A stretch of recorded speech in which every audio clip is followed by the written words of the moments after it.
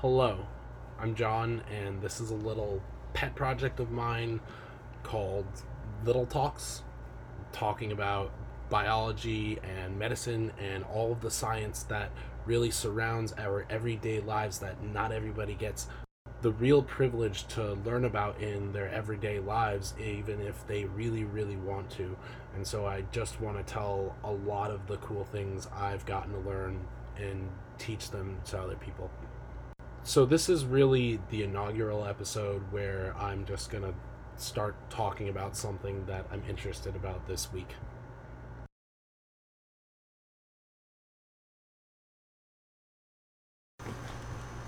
Where does cancer come from? We think about cancer as the normal process of cell division that's just gone wrong. You know, the process as a whole is a really, really accurate process, and it's something we need to actually survive. We have cells dividing every single day, and whenever two cells divide, they copy all of our genes into those two cells at dividing then the cells around it. And we keep killing off all of the cancer cells that aren't as good as dividing until we have the very best cancer cells. And those are the ones that survive and begin to form tumors. So, if we think about cancers as an evolutionary process, we have to think about what steps do they take to evolve into the cells that are going to form a tumor. When cells divide, every single one of our genes is copied.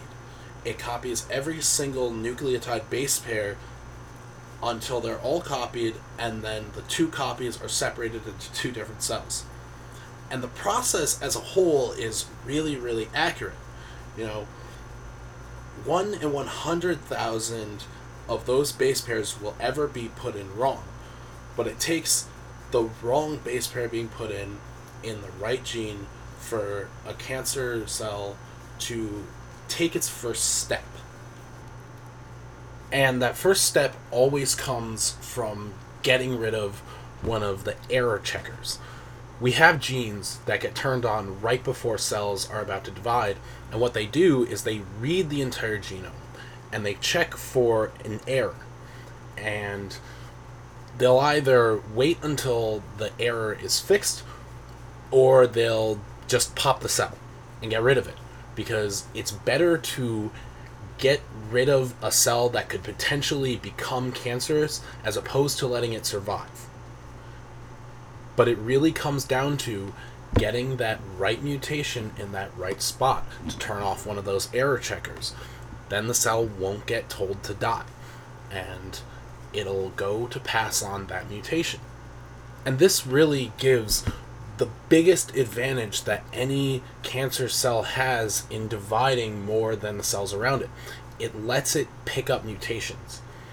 And we think about mutations that they could end up causing cells to die because it'll end up in that right spot that takes out a really, really important gene. But if the cell keeps dividing and keeps picking up errors, it'll also develop the right mutations in the right genes to provide it that advantage. It's really all a game of chance that it gets the mutations it needs to divide better than the cells around it. If we look at the chromosomes of cancer cells and compare them to the chromosomes of somebody who has a tumor growing, their chromosomes are all really, really messed up. It might be missing some, it might have some that have just grown. It's all coming back to that it got the ability to build up mutations where it wasn't supposed to. The next step in the development of a cancer is picking up a mutation in one of the signaling systems that tell cells to divide. Before I mentioned the digestive system and how we have to have cells dividing so we can replace the entire digestive system every 5 days. However, all of the cell division that leads to the tissue regrowth in our digestive system, in our liver, in our skin, is really, really well regulated. It's really just one cell that has the right mutation to turn off its error checking, and eventually that cell will divide. And one of those cells will pick up the right mutation in the right spot to tell itself to divide, where it doesn't need to listen to hormones anymore. In all melanomas, about 50% of the time, there is a mutation to a gene called BRAF. And BRAF is part of a signal pathway within the cells that tells the cell to come and divide. But this mutation leads to the BRAF gene being activated on its own, telling the cell to keep dividing. When the cell keeps dividing, because it doesn't have any more air checking, it'll pick up more mutations. This is the underlying part of how cancer cells are undergoing constant evolution. 99% of the time, that gene mutation might not be beneficial. It might even be harmful, but it only takes the one mutation in the right gene to let it do something that it's not supposed to. Some cancers will end up burning themselves out. If you've ever heard about telomeres, those are the ends of the chromosomes. They're repeated sequences of DNA that really just mark how long until that chromosome goes until it's actually cutting off bits of codes and bits of genes. We have a gene called telomerase, and this gene will actually rebuild those ends. This is the essential difference between benign tumors and malignant tumors. Benign tumors have essentially burned themselves out. They've cut down to the ends of their chromosomes, and the machinery within the cells won't let them divide anymore. Malignant tumors are able to activate the telomerase gene by turning off one of the other genes that keep telomerase off.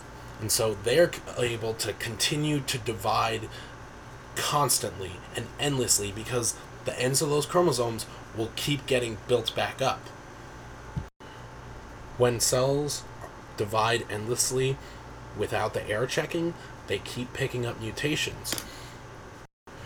Cancers eventually pick up mutations that allow them to do things that really no other human disease does. They can augment their environment to fit them. When a melanoma spreads to somewhere else, like the liver, the cancer can actually grow and change the environment it's in. It can tell blood vessels to grow to it so that way it can get better nutrition and survive better. And this is one of the parts that makes cancer so difficult to treat, especially when they spread, because they will change the environment around them just to fit them, so they survive better. A big part of this is when cancers augment the immune system. The immune system is designed to be able to check cells that are displaying things that are weird. So if a virus infects a cell will present parts of the virus to the immune system, and the immune system might say, this is kind of weird, we need to get rid of this. And the same will happen for cancers, where one cell might display something that looks weird, and cells will move in and kill those cells. But some cancers develop mutations allowing them to dial down the immune response or even just evade the immune system. These are really just the concepts behind how cancers are a constant evolutionary process. It's the one cell that eventually gets the right mutation in the right spot. Then the cell that can divide a little bit quicker and a lot faster than all the other ones around it. The ones that eventually develop mutations, letting them change the environment around them a little bit better than all of the other cancer cells. And even when the immune system moves in to kill that tumor, it will be the cells that randomly collect the mutations that help them survive the immune system better than all of the other cells. And it only takes that one cell with that one mutation in that right spot to survive. So this is really just a simple overview of how cancers work and how tumor evolution works. At some other point, I might try to talk about things a little bit more in depth, how the signal pathways that regulate cell division work, maybe talk about what can increase or decrease your chances of getting one of those mutations. We talk about preventable risks of cancer a lot in medicine, and I'll find other things that you can look at a little bit deeper with different kinds of cancers and how they affect the body and how the immune system responds to cancers, because that's a really, really interesting topic. So that's really all I have for now.